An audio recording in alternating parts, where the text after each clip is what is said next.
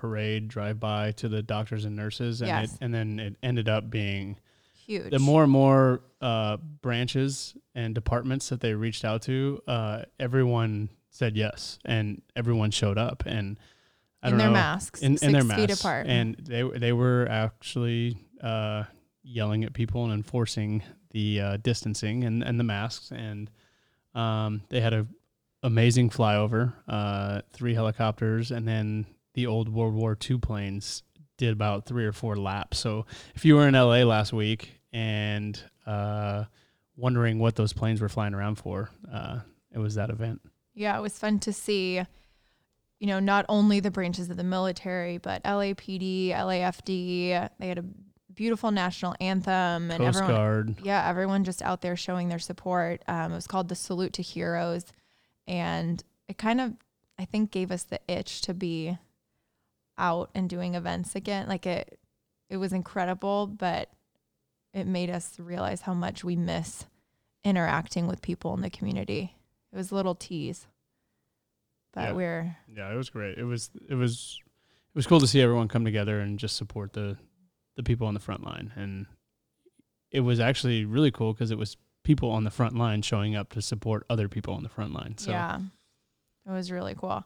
But yeah, as you mentioned, the masks and the social distancing, I think LA said their target date for reopening, this changes so rapidly. And I guess it's good that it's getting closer and there's a little light at the end of the tunnel. They're saying, I think July 4th is the target date for a soft reopening, or to have things kind of up and running at that point. I think the right word is it's fluid, right? Like it's constantly changing and updating, and we'll see what happens. I think every day something new comes out, it seems like, where... Yeah, there was the initial announcement by Governor Newsom that he didn't see sports happening here this year. And then he kind of backpedaled and said, oh, that's, it would be sooner without fans and all of that. So it's promising. And I think as long as, the numbers and everything's done in the right way, I think people are welcome to that. I think people are still going to be a little apprehensive about, rejoining the community and going out to everything. I think it'll be slow, but I think it's a good sign for the future.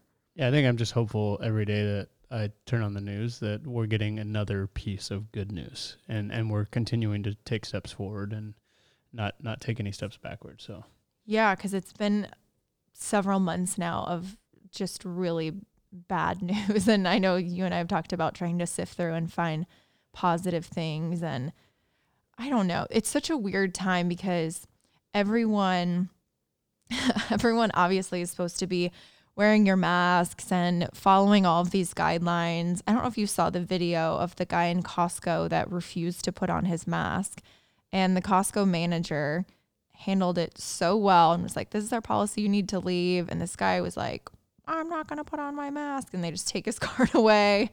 And I'm like, really, people? Just, it's so simple, and no one wants to wear a mask. They suck. I'm just going to be honest. They're terrible. It's difficult to breathe in them, but it's not that hard to do. And you're obviously not always doing it for yourself, but I feel like we're going to have several months. I feel like it's going to be a very long time of the mask shaming and the people thinking they don't need to follow the guidelines. And I don't know. Obviously, like, it's difficult. I know, like, runners, or we go out for a dog walk or go to the park, and it's okay, I'm not near anyone, so I get that. But if you're in Costco and you're shoulder to shoulder with people, like, just follow the policy. It's not that hard. But I don't know, that video was a little disheartening. And then there was that other woman who was asked to sit a table away at a restaurant, and they just asked her politely to move one seat over, and she just gets up and coughs all over the guy. It's like, what are you doing? What is wrong with people? I don't know. I think there's got to be compromise, and there's got to be a little give, and got to be a little take. And but why is that there? And their reaction, if someone's politely asked them to switch tables, is, oh, let me just cough my COVID in someone's face. Like, get it together. Yeah, I think everyone's just trying to do what they have to do to, start getting back on their feet and start opening up their businesses and doing what is being asked of them, so they don't get in trouble for it. So I think it's like a don't shoot the messenger. Like, they're just implementing policy from corporate or with the manager or whoever. Like, don't be mad at your server at a restaurant. Yeah, that's working and taking those risks, being back in the workplace. And then the cough, that was the most disgusting thing I've ever seen. Yeah, that was gross. That was horrific. Pre-COVID times, if someone did that, I'd be offended. Yes. I'm like, what is happening? I just feel like we're entering that time of where that's going to be a thing for a while, and that's disheartening. So yeah, a lot of people acting silly out there. I get it. Everyone was cooped up in their house for a long time, but that is no excuse for behaving like a jerk. So it's funny, there has been some positive, even though well, we've talked about the Nextdoor app. I haven't really gotten my love for the Nextdoor app or my hate for the Nextdoor app, but you kind of witnessed someone in the park last week when you were playing catch doing something pretty cool. And then there was obviously people on Nextdoor that had to complain about it. Yeah, I kind of told the story on Joe and Oral's podcast. So if we have cross listeners, you're going to hear it again. I went to... Just keep it short. I went to the park to play catch with Brandon McDaniel, our strength coach, and I rode my bike over there. And as I turned around the corner, I heard music playing. And so I was assuming that, you know, some of the people in the park who were picnicking or doing a workout or, you know, just hanging out with their friends or family brought a little Beats pill. And as I rode by one group, I noticed it wasn't them, and I rode by the next group, and I noticed it wasn't them, and I'm like, where's this music You're like, coming this from? Beats pill is very powerful. Yeah, it was just getting louder and louder. I'm like, where is this coming from? It's So like Jumanji, where you know you heard the game thumping in the dirt, and you just couldn't find it. But anyway, so I finally like get into the middle of the park where we normally play catch, and I kick my kickstand down on my bike, and I look up and I see there's You are this, painting quite the vivid picture of this. I'm channeling my inner Vin, Court. Come on. It was a cotton candy sky. Cotton candy sky over Dodger Stadium. No, so I get off my bike and I look up and I notice underneath this big tree, like in the shade, there's a guy sitting in a chair and he's got like 6 speakers lined up. And the beauty of this whole thing was when I rode up into the park, he was playing It's a Wonderful Day in the Neighborhood. So it was Beautiful day in the neighborhood. Beautiful Day in the Neighborhood. Beautiful Day in the Neighborhood. There you go. Mr. Rogers. Mr. Rogers. Yes. Yeah. Sorry. I think. I don't know. Who knows Now you're anymore. confusing me. Yeah. Anyways, so he was just sitting out there, and long story short, he was testing his speakers out because he was having a family event. You found this out on the Nextdoor app. Of course I found it out on the Nextdoor app because I am a And creep. So he went over and just set it up, and it turned out when he started playing his music, and I mean, he was playing Star Wars and Mozart and Beethoven and all these different songs, people in the park just stood up and started laughing and smiling and dancing, and it kind of, you know, felt like a scene right out of a movie. So he just kept playing his music, and there always has to be that one negative Nancy, that one bad apple, That Karen who, yeah, who just goes on the Nextdoor app and complains, and you know, so he respected her complaint, and he said he wasn't going to play the music. He'll schedule it like once a month. I think he's going to do the last Sunday of every month. I mean, we ended up seeing him I think it was the next day when we went for a walk over there with the dogs, and at first I was like, oh my gosh, because I think he was playing the Star Wars theme when we walked up. Yes. And no one seemed to be mad about it. He seemed to be enjoying himself. I think the person on Nextdoor mentioned the people that live next to the park, you know, they might be working from home, and to hear hours and hours of his music might not be the greatest thing. I think I would welcome music faintly outside if I'm inside working over like a chainsaw, like someone was cutting trees down the other day at 7 a.m. on a Sunday, and dogs barking and people screaming. Yeah. I don't know. I think you described the Nextdoor person as Karen. I would describe her as Carol Baskins.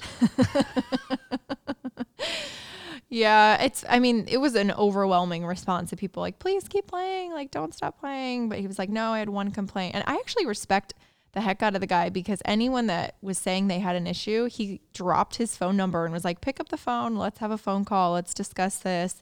And I love that, because I think it's so easy to write a comment and be like, you shouldn't be here. And the guy's like, well, call, like, you know, pick up the phone. Maybe I just do 1 hour and it's like at this certain time during lunch or whatever. But And he was like, I can move around. Maybe I'll go in a different part of the Yeah, he park wanted and to it go in won't the back affect you corner. as much. So he was very open and willing to, you know, just try to make people happy and not have anyone mad at him. And someone ruined it.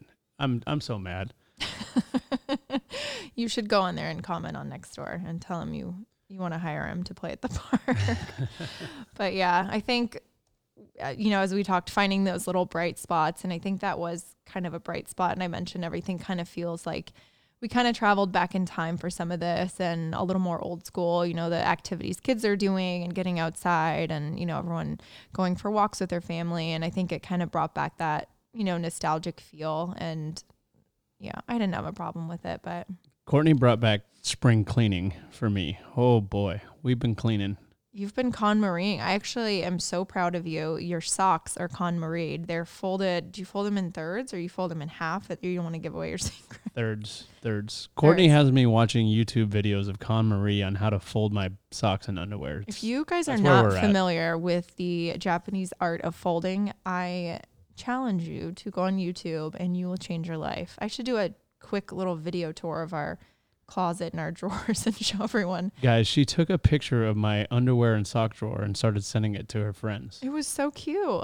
What? But how great did you feel today when you went to pull out a pair of underwear and they were just perfectly folded? I did feel great, but I felt violated when you sent pictures of my sock and underwear drawer to your friends. I mean, I don't think you have like alarming negligee. There's a line, in your drawers. There's a line. I sent it to my close friends. Okay. Yeah, the Marie Kondo way is treating your garments with respect and keeping them happy and having them last longer, and the way that she likes to fold them standing up on end and saving space, and it's a beautiful thing. It does save a lot of space. I think when we get back into everyday life and you're packing for trips or you're getting ready in the morning for your day, I think you're going to thank me and Marie Kondo. I'm going to have the neatest or most organized suitcase until Alex grabs it and chucks it on the plane. I think it'll stay put because we also got packing cubes, which that's true. I recently discovered before packing all cubes this are happened. Huge. So yeah, I think it's a good way to stay busy, a productive way. I think we'll all feel a little more calm. Hopefully we can keep it up when life turns back to normal. I think it's a good way to stay busy. I think you prefer other ways to stay busy, like our watching of The Last Dance. Oh, yeah.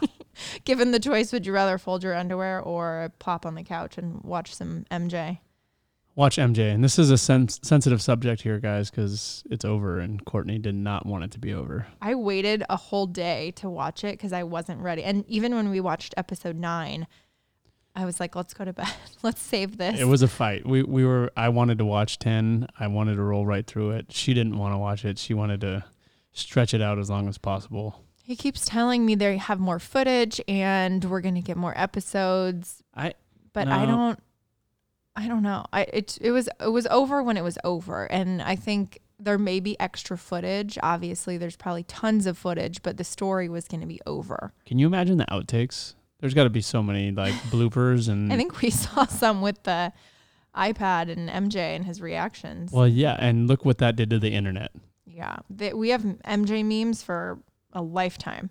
Anything that happens in the rest of my life, you can describe it with an MJ emotion. I think MJ's entire goal in this documentary was to completely wash out the MJ crying meme. Because there's so many new memes now that are going to be used. Like that was like the meme. Like that was the MJ meme.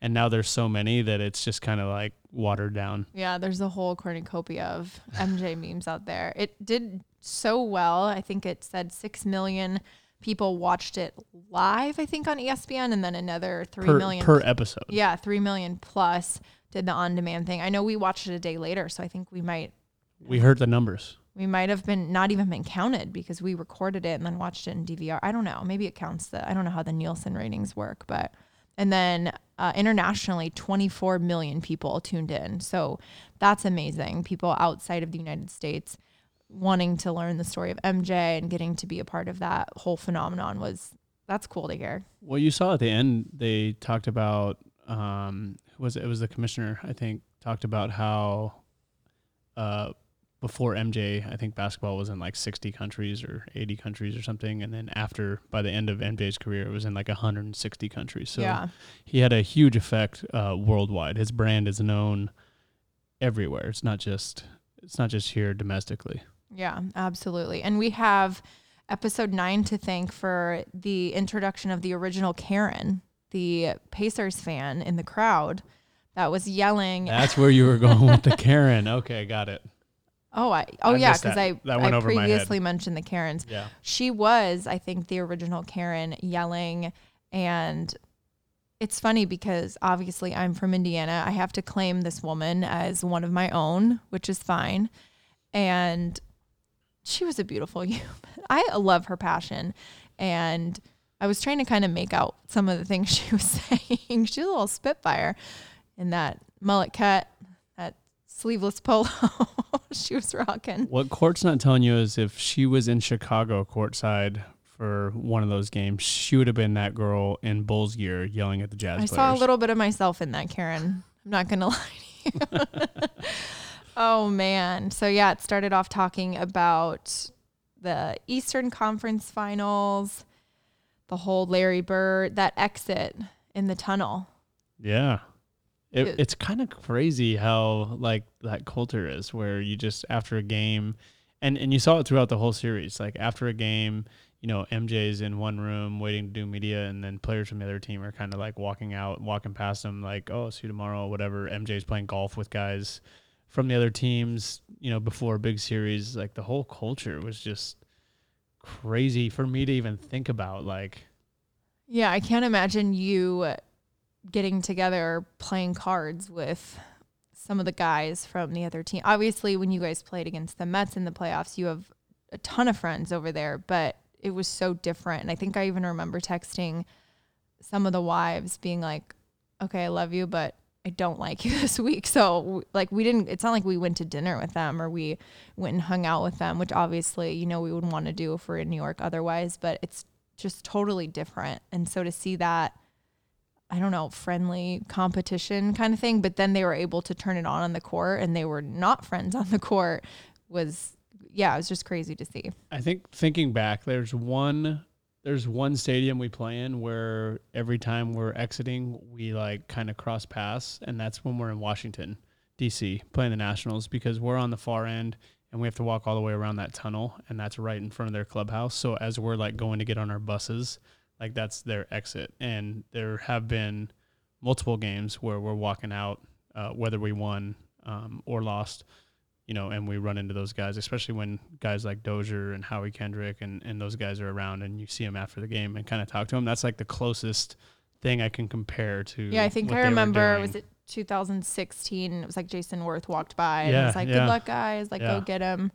Yeah, but even after, you know, they beat the Pacers, that little meetup with Larry Bird and his choice words, and he's like, enjoy your golf game, expletive. Yeah, expletive. And it was just like, it was like friendly daggers at each other. It was great. He's another Indiana person. Obviously, he's from French Lick, Indiana, which is a real place.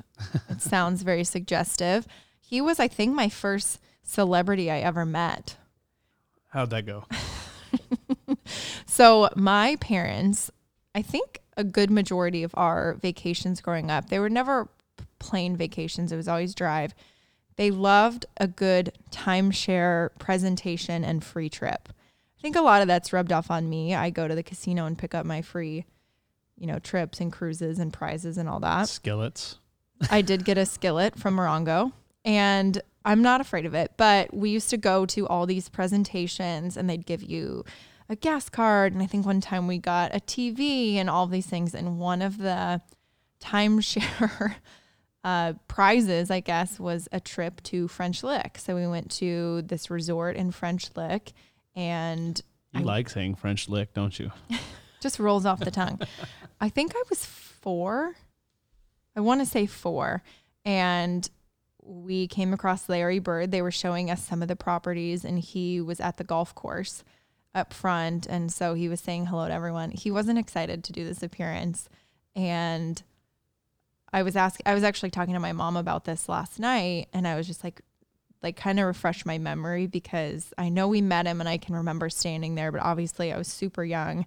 And I guess he shook hands with my dad and shook hands with my brother, and he just seemed like he didn't want to be there. But now I mean, seeing you in your situation, you're obviously so gracious and you're patient, and when you have your appearances, you're obviously super interactive, but I can kind of see if Larry Bird was next to a golf course and was posted up and was supposed to meet all these timeshare people that, let's be honest, my parents were never buying a timeshare, and he just had to say hello to everyone. I feel like maybe he was being tugged to want to go play golf or get out of there. And so I get it. So it wasn't the best interaction, but I still remember meeting him, and my brother still loves him. And obviously, we're all big fans of his, but I think I have a little bit more of a perspective on the fan interaction, but I can see how, this happened, almost 30 years ago, and my mom still remembers him not being super excited. So you do realize like the impact and how this stays with people years and years after you meet someone. Yeah, it's something that definitely is, at least in the back of my mind all the time, is that, this is French Lick. No, not French Lick, but when you're coming across fans and when you're meeting people, a lot of times that's maybe or could be their one time to meet a Major League Baseball player. And so, you try to keep that in mind and also understand that there are other responsibilities and obligations that you have to do as well. So it's tough. It's hard to walk away, but sometimes, you have other obligations like playing a baseball game. You got to get you a Gus. We need Gus. Gus was the man. Gus Lett. That's what you need. It is difficult, and it's one of those where you want to stay forever, or you're out to dinner. And we have been in the middle of a dinner for Valentine's Day, I actually remember 2 years ago in Scottsdale, mid cheers of our champagne, and someone taps you on the shoulder. I don't want to interrupt your beautiful toast you have going here, but can I get a quick photo? That's always the best phrase. I don't want to interrupt. Yeah. But you are. If I can give you one piece of advice, when you're approaching someone that you're nervous about approaching, just don't say, "Hey, I hate to interrupt you," but just go up and say, "Hey, what's going on? Do you mind, if I get a picture or an autograph?" It always just makes me laugh. It's just funny. Yeah, it's just funny when you say, "I hate to interrupt, but I'm going to do it anyway." It was like right before our little clink of our glasses, and I'm like, "Well, wait," and then I just sit there. It's fine. Like I get it. You get nervous. Like it's nervous. You don't know. Yeah, and you don't know how long your window is, approach, or you don't know. Yeah, so I get it, and I get not knowing what to say and all that. It always just makes me laugh, and then they always look at me and they're like, "I'm so sorry," and I'm like, "It's fine." But yeah, it is funny thinking about those interactions. But yeah, Gus was such a treasure of this documentary, and it made me think about that because obviously Gus was, if you guys haven't watched or you aren't going to watch, who are you? But Gus was Michael's, I would say his main kind of security guard friend. Yeah, his right-hand man. Yeah, I think after he broke his foot. Yep. He... early in his career. Yeah, he said Gus he befriended him then, and he would kind of walk him out to his car and make sure, keep everyone in check. He made sure he got in and out okay because he was on crutches and in a boot and yeah. Yeah, and he was a former narcotics officer. I think they kind of insinuated he was pretty big badass with Chicago police, and so him and Gus, formed this bond, and he trusted him. And after Michael's father passed away, Gus kind of became that father figure for him, and you could see they had such a special bond. You would see him, sometimes during the game, he's not even talking to his teammates. He would look to Gus and, say something to him. And so you could just see how great that relationship was. But on your scale of, people coming up to you or all that, I can't even imagine what Michael went through. And I know he mentioned in previous episodes, kind of just hanging out in his hotel room. And, the second he walks outside, it just is this complete storm. And so to have a Gus just leading the charge and making sure you're taken care of, and because you don't want to be that person when you have to leave an event or you have to leave an area you don't want to be that guy. And so when you have Gus that's like, we got to move on, he's that person that, holds you to those time slots, especially events where, let's say it's at, what's the fan appreciation, but what is it before the season? Fan Fest. So you have like your time slots and you have to leave and you don't want to leave, but you have that person that kind of is able to move you along from place to place and be a little bit of a regulator. But I thought their relationship was really sweet, and what his wife talked about, how he would, call him in the middle of the night and Gus was there for him. And you formed such close relationships with some of the staff at, I know with the Mets, like right when we first met and I went out there, the security, Dom. Oh, I met Dom, and I trust Dom with my life. He was the best, and he was always looking out for us. And you really do get so close to some of these people, and Al Garcia. Yeah. I wouldn't say you put your life in their hand. They're just, you know that they have your back, and you really do get close with them, and they become family because you spend, 12 hours a day at the field, and they're always there. And so that was special to see their relationship play out. Yeah, definitely. And him getting the game ball after game 7. Yeah, that was cool. He was so proud. Yeah. Gus was, he was a man of very few words. It just his presence alone, I think kind of like, it seemed like it settled Michael down. So he didn't have to say a whole lot. He didn't have to, have big conversations. He just, knowing that he was there. And I think he even said it when Gus finally came back. He was like, man, we've been messing around losing all these games because you ain't here, Gus, right? Like, so there was probably truth to that. Yeah, 100%. Yeah. He said it was something, he was always there for me and we never lied to each other. So I think they had that really special bond.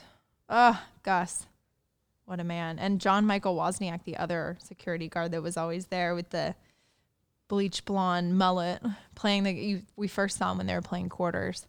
He kind of became one of his other staples alongside of him as well. His whole security team. It was interesting as, has been some kind of negative pushback from some of his teammates about what kind of teammate Michael was.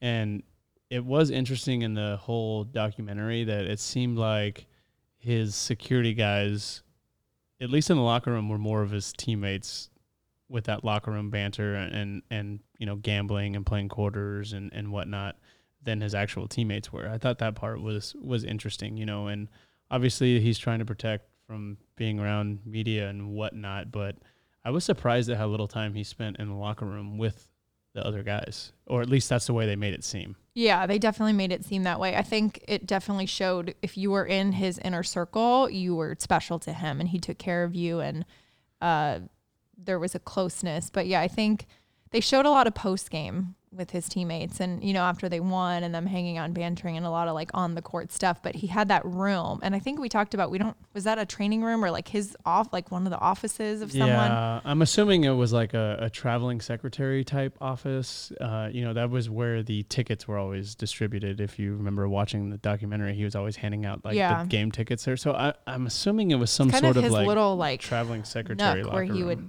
hang out and calm down. He's kept his suit on a ridiculous amount of time, I will say.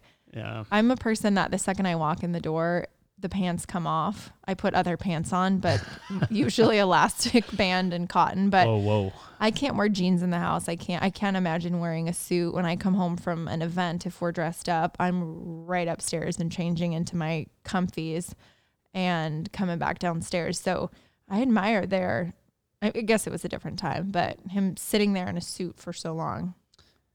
Yeah, like they showed him all the time, like laying on the training room table, like Scottie Pippen's getting his back worked down and MJ's taking a nap in his suit on the table. And you're like, wait, what's going on? But the other thing that I thought was weird about talking about attire is like when they went to their morning shoot-arounds, they were like in full workout practice gear, like from the hotel, which I thought was strange. Like when, like, isn't all your gear at the arena already? Like, don't you? I don't know. These are, I guess, are questions that I would love to ask a basketball guy at some point. Because you imagine they're doing some form of media during their shoot around, or no? Yeah, the media is definitely there. So I guess because now you guys like if you travel and you're dressed up. I know last year you guys experimented with the sweatsuit life. Yeah, and it was great. But yeah, you'd think if you want to look polished from the hotel to the stadium, arena, different sport, you would want to keep that same look. But yeah, I don't know. I definitely noticed that too. But I feel like let's jump around. We're jumping around. Did you feel like you were kind of drunk watching this documentary? What was like 98? We're not jumping around as much as the documentary jumped I know. around. I tried to collect my thoughts for this and kind of group it, but it's hard to not be all over the place. There's just so much happening. So we can go and talk about the flu game. Game 5 against the Jazz. The fluid poisoning. The pizza poisoning. Five Guys. I read it wasn't a burger restaurant. Apparently it was a pizza poisoning. So I looked a little into this, and it was Pizza Hut. And the guy that claims he was the one that made the pizza, so it was obviously in Salt Lake City, and they said this order came in from the Marriott, and the guys that worked at the Pizza Hut that night all perked up and said, "Oh man, that's where the Bulls are staying. I wonder if this pizza is for one of the players." Sounds kind of fake. I don't know. I guess if maybe they took over the whole hotel and it was kind of a frenzy, maybe, I don't know. Might have been a slow night and they just were like, "Oh, I wonder if this pizza is for MJ." The guy actually said in the back of my mind, "I wonder if this pizza is for one of the players. I wonder if it's for Michael." Hindsight, I guess. And he said he was, I think, from Chicago or a Bulls fan and no one else was. And he said, "I'm taking this order. No one else is touching this pizza." And he made the large pepperoni pizza by himself and boxed it up and went on the delivery because he didn't want anyone to mess with it. He claims it was just him and one other guy that did the delivery. He said he cruised past security in the hotel lobby because he said there were police and everyone, and he had the delivery and he walked right through. And he got up to the floor and it just was like you walked into a wall of cigar smoke. And he gets to the room and his trainer, Tim Grover, answers the door and he says he sees Michael in the background give a nod. He's like, "Oh my gosh, it's Michael's Pizza." He actually said when he was walking through the hallway, one of the teammates walked by and was like, "Oh, that's Michael's Pizza. I won't touch that," or something like, "That's for Michael." It all sounds so ridiculous. And he claims there weren't 5 guys that delivered it. He said, 5 people didn't work that shift at Pizza Hut that night, which I can believe that 11 o'clock at night. That seems weird. That 5 people, but yeah. I don't know. Maybe you call your friends and you're like, "We're bringing a pizza to the Marriott." I don't know if security would have let 5 guys walk by with a pizza in the lobby, but who knows? Yeah, if Maybe they did, they shouldn't be security anymore. Yeah. And they claimed then, I don't know, I don't know who it was, claimed that Michael actually spit on the pizza and was like, "If you guys don't want to eat this, like, I'll eat it," and like spit on it so he could eat it and no one else would touch it. Seems a little strange. I don't know if it was the trainer or someone else in the room was like, Michael claims he spit on it, or someone overheard it and said he spit on it because no one else would eat it. And then a few hours later, he got sick. I find it strange that he was the only one that ate the pizza too. Like, well, that's what he said, because Tim said, "I have a bad feeling about this pizza because of the guys like, peeping in the room and snickering. And obviously you're in." I have these thoughts too. Like when we're traveling for the playoffs, I'm always like, "Oh man, what if someone in the kitchen back there just really hates you, Justin?" Always a fear. Yeah. When I remember saying that when we were in Boston, I was like, "Oh man, is this good?" And obviously you're eating at, I guess it doesn't really matter, but you're eating at restaurants and you're not going into some random place where you could risk food poisoning regardless. I honestly eat so much fast food my entire life, and I am knocking on wood, never had food poisoning. So I can't imagine what that felt like. But yeah, I don't know. It's always in the back of my mind that that's going to happen. But yeah, he pushed through. I think someone mentioned everyone thought he was hungover. They said he went out gambling that night and was hungover. I mean, he would go out gambling a lot and stay out. And I think Michael knew how to push through a hangover. Well, I think that his MO was that, he did anything to win, always wanted to win, always put himself in the best position to try to win. So it just doesn't make sense to me that he would make up a food poisoning or a flu when he still had a great game and won. Like, I think the difference would be if he lost and that was his excuse for a poor performance, because even people made the excuse, or said that he made the excuse of the Father's Day game was why he was doing poorly, or before Father's Day, and then he blew it out of the water on Father's Day, and they said, "Oh, he used that as an excuse," and blah, blah, blah. But this game, even if he never even mentioned that he didn't feel well or whatever, it would still be an incredible performance. And so I think it's different if you say, "Oh, just doesn't make sense.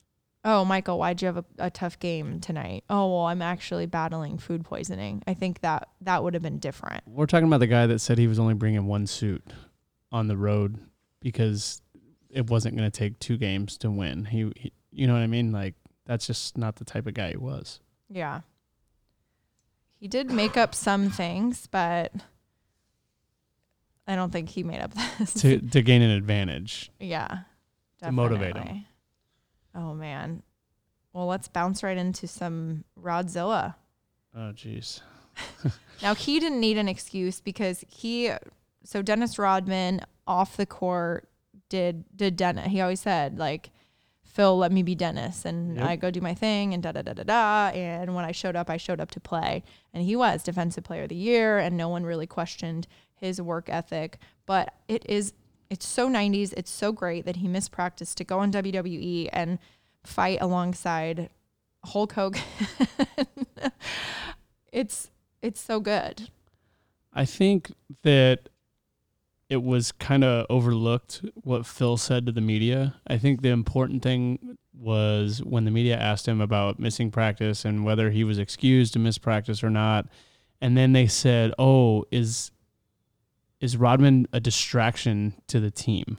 And his response was, no, he's not a distraction to the team. He's only a distraction for you guys because you guys are making it a distraction.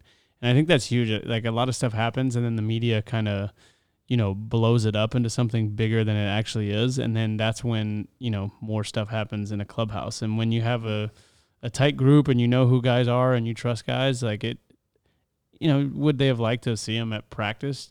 Yeah, sure. But they knew when push came to shove, when the bell rang, he was going to do everything he could to win. And he went out and had a ridiculous game and had all the rebounds and threw up a 3-pointer. And so he showed up, and MJ knew he was going to show up. Phil knew he was going to show up. They just had to let him be himself to get the best out of him. Yeah, a lot of times, a reporter could plant a seed or, twist that narrative to make it seem like there is, some discourse happening within the clubhouse. And Phil stood his ground and, said, we'll handle it how we handle it. Yep. And yeah, I feel like, again, this team, without the existence of social media, it's so crazy to think about all these different situations and what the reaction would have been if a player on a team during the finals just went off to WWE or just went off to Vegas and did this. I think it's crazy. I mean, obviously it was a frenzy and we all remember it when it happened, but I just think it would have been so different if this was current times. Well, think about it this way. Like when Scotty's back was jammed up and he was on the bench getting worked on in the training room, and I think that's when MJ was like sleeping on the table in a suit, and the TV was on and the news was talking about Scotty's tight back, and Phil walked in and he turned off the TV. And that was like the only conversation about Scotty's tight back. But if it was happening now, like guys would open their phone and it would be everywhere. Oh, Pippen's playing through a tight back. Pippen's on the program. He's questionable for tonight, all this stuff. So like they had to cut off one outlet. Like nowadays there's millions of outlets of information that's just out there like getting to people. It's crazy. Yeah. I did notice that too. And you were like, why do they even have that on in there? I Yeah. feel like you guys always have. What'd you guys have? Well, on they had there? one TV in there. We have like 40 TVs in our clubhouse, locker room, training room, weight room. I mean, there's TVs everywhere. What's so there's normally no avoiding on? Other sports or? Usually like other baseball games, other sports. If there's golf on, there's always golf being played. If there's a basketball game, there's basketball. Obviously in football season, football's always on. So it's a variety because there's multiple TVs around. So, But it's definitely not the news. It's more things too. I guess other games, it could be kind of viewed as like, researching or seeing other guys. And then the football or other sports to kind of, take your mind off things and have those mental moments break. of downtime. Yeah, definitely. Okay, so do we just go right into? I feel like I'm dreading going to the end of this when they win because I know it's coming to the end in 98. I know you want to keep talking about this forever. I want to talk about Dennis Rodman forever. I found myself getting nervous, and I obviously knew the final score of Game 6 in the championship, and I still found myself getting so nervous. And I feel like that always happens. I always think something's going to be different. I don't know if you guys experience this when you watch The Lion King, but every time I watch it, I keep thinking what happens to Mufasa is not going to happen. And so I always think something might change. And so during this documentary, I was so nervous about them winning. And I don't know why, because obviously we knew the outcome. You had this the other night when you were watching Kobe's last game, his 60-point game. I was like freaking out watching it, and they were losing by like, I don't know, what was it, 11 at one point with like 5 minutes to go. And I'm like, oh my God, how are they going to, I knew they were going to win. How I'm are like, they gonna pull this how off? are they going to win? How are they going to come back? And how is Kobe going to win? Because that was yeah. And I mean, he fully only had like 47 points with like only 3 minutes left. And I'm like, how in the world is he going to get to 60? And I was nervous. I was like literally pacing around the house and you like were yelling scanning. every time he made a basket. It was great. Oh, it was so good. And the last shot, and oh man, I know. And who do we were talking about the ending of the game and the dunk. Who had the final dunk? Why am I blanking on this? In the Laker game? No, in the Bulls game. Oh, yeah. After the last shot, I was like, I don't know if I'm dunking and hanging on the rim. If I'm, was it Longley? No. no, he like missed that layup earlier. I think that's why he's on your mind. Harper? I don't remember who it was. I don't remember, but I was like, really, you're gonna do a dunk and hang on the rim after that? I mean, I guess you're winning, and it's not like the Michael show, but It was the dagger. It was the nail in the coffin. I didn't like it. Oh man! And then after they win, you get a Leonardo DiCaprio cameo, just hanging out in the hallway. Yeah, supposedly there's some backstory on that too. I didn't read into it much, but like I think he saw him waiting and pulled him out because Titanic came out in '97. He was obviously a big name, but that was just all these '90s things. Just the '90s were so great. And then after they won, you see Karl Malone get on the bus when they're leaving the Delta Center. that was crazy. Again, like, mind blowing. Yeah, again, that sportsmanship. And I mean, it's one thing to pass in the hallway and say good game, Or on yada, the yada. field or on the court. but to walk, and he was in the very back of the bus. Yes. So to walk all the way back there past all the guys and just say congrats, that was huge. Yeah. And I mean- again, things that we didn't see. Whereas I feel like if this was the world of social media and someone would have seen that or posted or said, oh, Yep. Karl Malone just went on this, but I don't think it was a thing at the time. I Well, don't the remember camera seeing it. did see it. They just waited 20 years to produce Yeah, it. but it To wasn't put it obviously out. the media seeing it, but that was huge. And then Huge tip of the cap to Carl for doing that. That was Carl with a K. Man, that was, I couldn't believe that. Carl was another source of his fight in this when they named him MVP. He was, yeah. All He those, didn't say he wasn't deserving of it though. He just said, "Oh, you think this Okay. guy's the MVP? I'm going to play better than him," yeah. which is great. Like I think that's how everyone should think. And then we go back to the hotel room, and I know when Michael mentioned earlier in the episode he's got a piano in his room, I thought he was joking. He Yeah. actually fully had a piano in his room. I think everyone thought he was joking.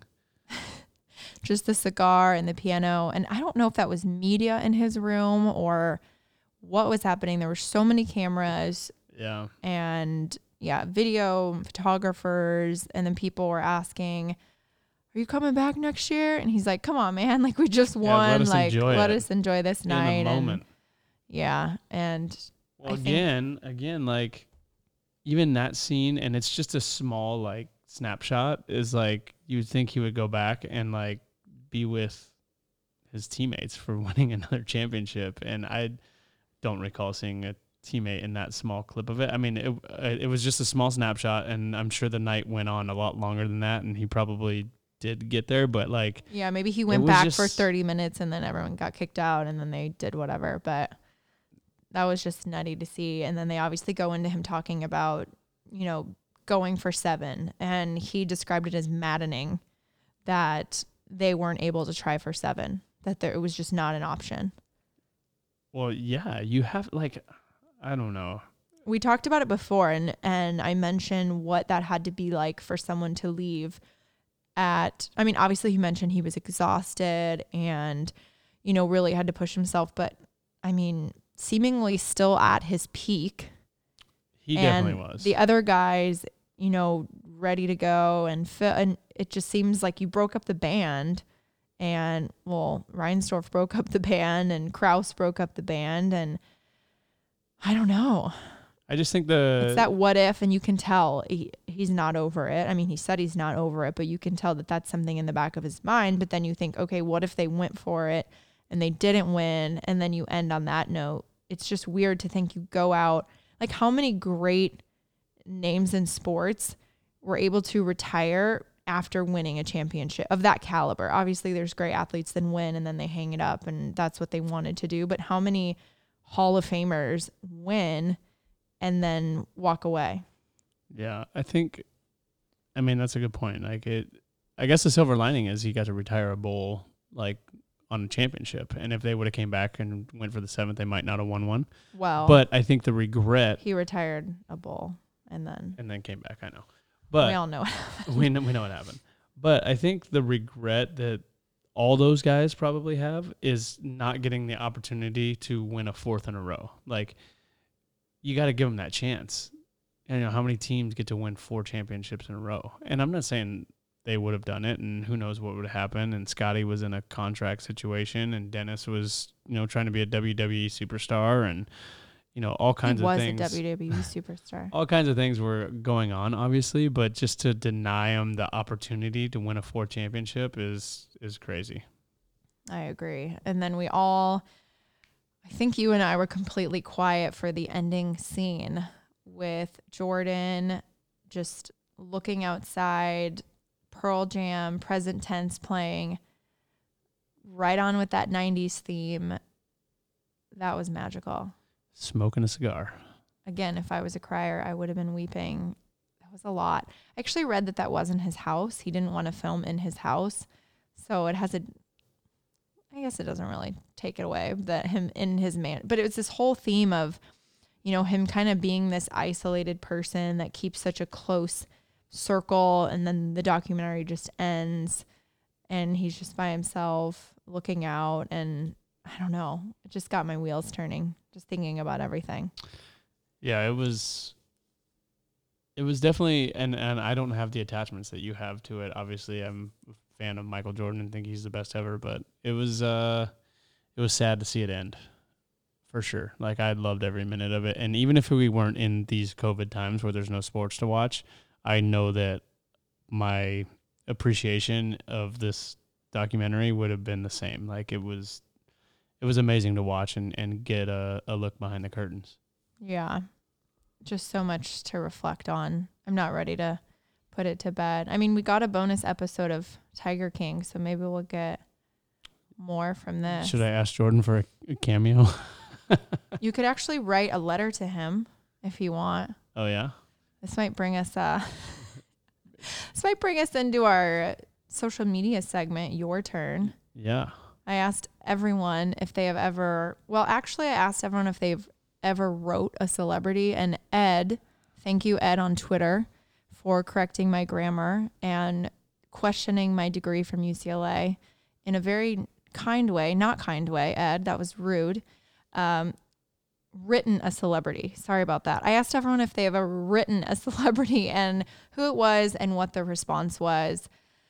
Justin and I are starting to dig into his fan mail that goes to the stadium, and it's fun for me and him to go through and read all the letters, and it just got me thinking about, writing letters to celebrities growing up and what the response was and what that felt like. And Justin, have you ever written? Yeah, when I was a kid in 1987, so I was not even 4 years old yet. So Were you writing these? I definitely was not writing these letters. You stamped your hand in paint and just pressed your hand on the... My dad wrote the letters, and we sent them out to all 28, it was 28 teams at the time, asking for a team ball. That's a big ask. And we got one ball back. But that's a big ask to get a team. Like, it was signed by everyone? Signed by the whole team. Who sent it? The World Series champions of 87, the Minnesota Twins, and Kirby Puckett. And it was... You would think that would be the last team that would send a team signed ball back. Because you think about how, like, you guys get one of those when you play. Like, when you, through the playoffs, like, your team signs them and you get one to keep.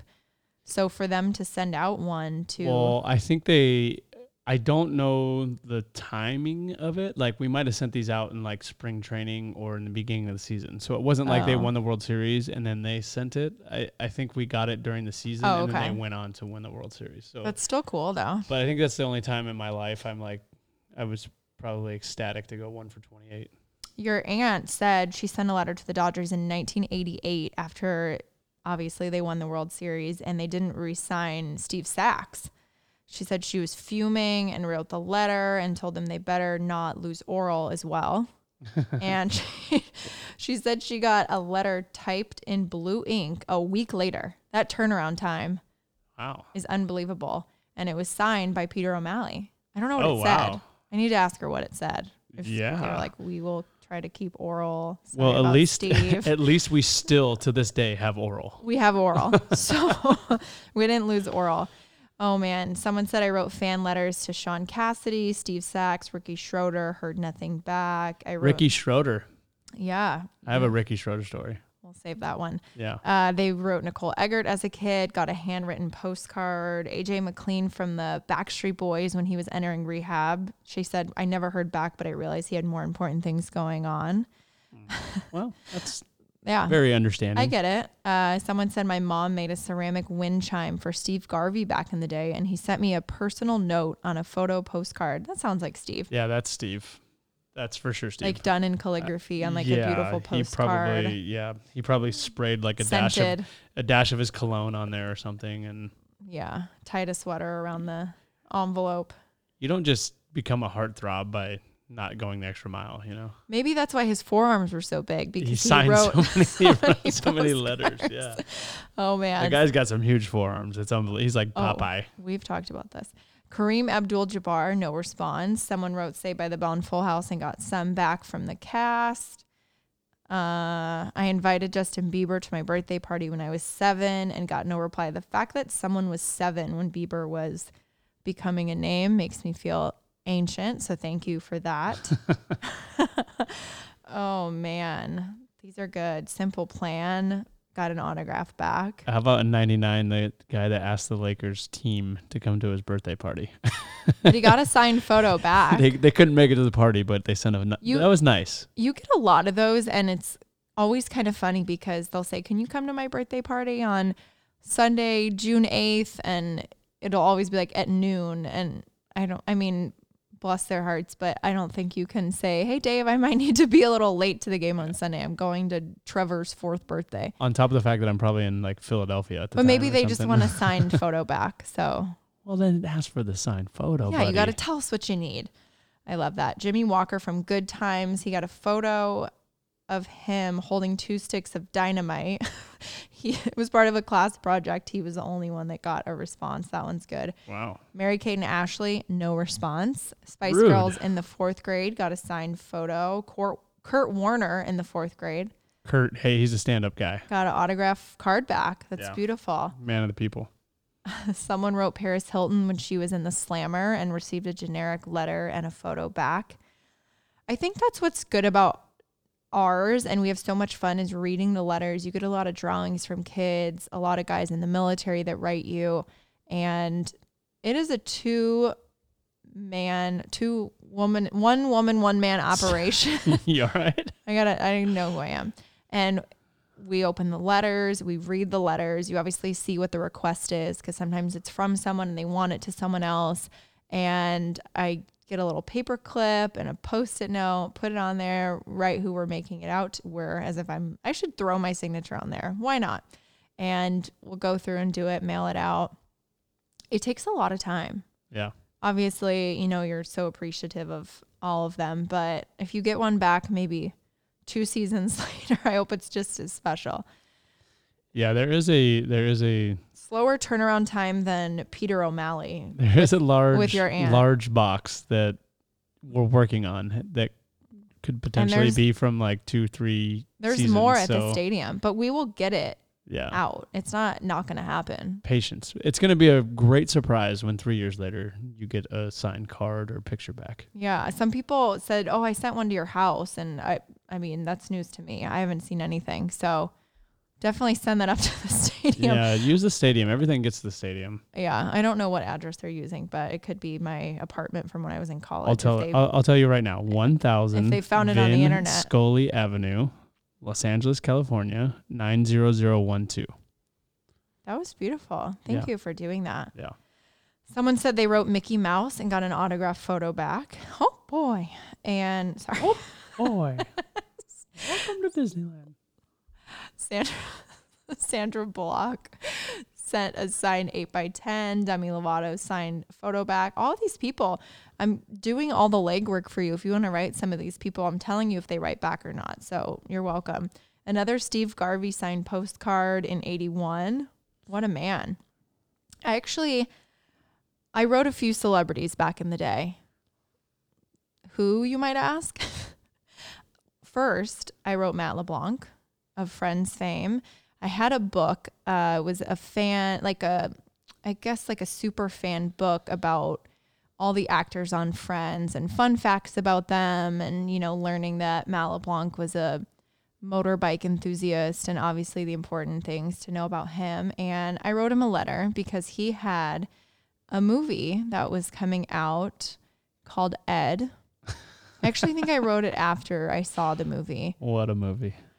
I don't know if you guys have seen Ed, but it is about a man that gets sent to the minor leagues and he's just down and out and feeling discouraged. And he's even more discouraged because he finds out that his third baseman is a chimp that used to be the mascot for the team. And they found out he can catch and hit and throw.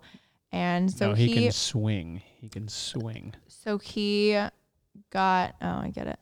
But he could catch. Well, he could throw very fast. He would do like a backflip and the catch line drives. Yeah, it was crazy.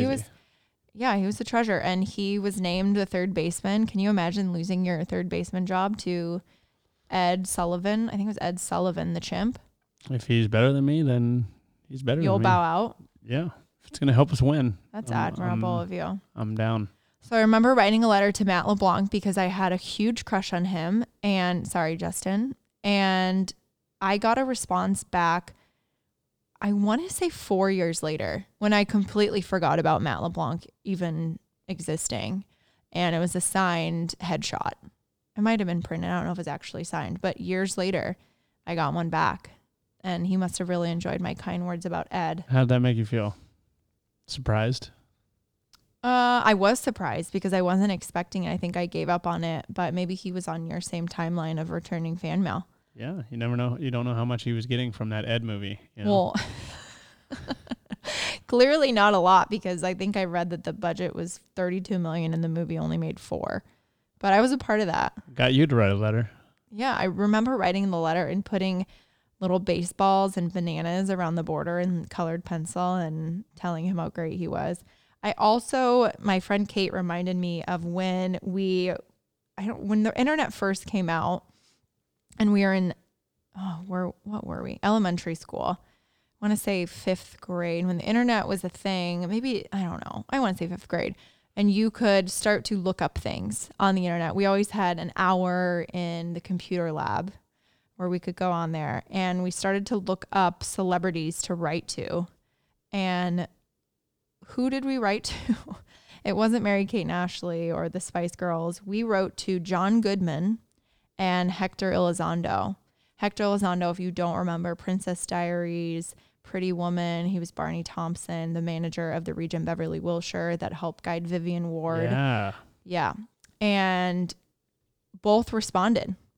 So got the 8x10 from John Goodman, a beautiful black and white headshot of him. And it just said, "Best wishes, John Goodman." And so he actually wrote that though. I think so. It seemed like it was Sharpie. It was beautiful. But yeah, so if you're interested in writing Hector Elizondo, he will return it back, or John Goodman. So that if that gives you any little glimpse into how weird of a kid I was growing up, Matt LeBlanc, John Goodman, and Hector Elizondo was my trio. So you were 3 for 3 and no one ever denied you a response. That's true. Wow. But impressive. I think I wasn't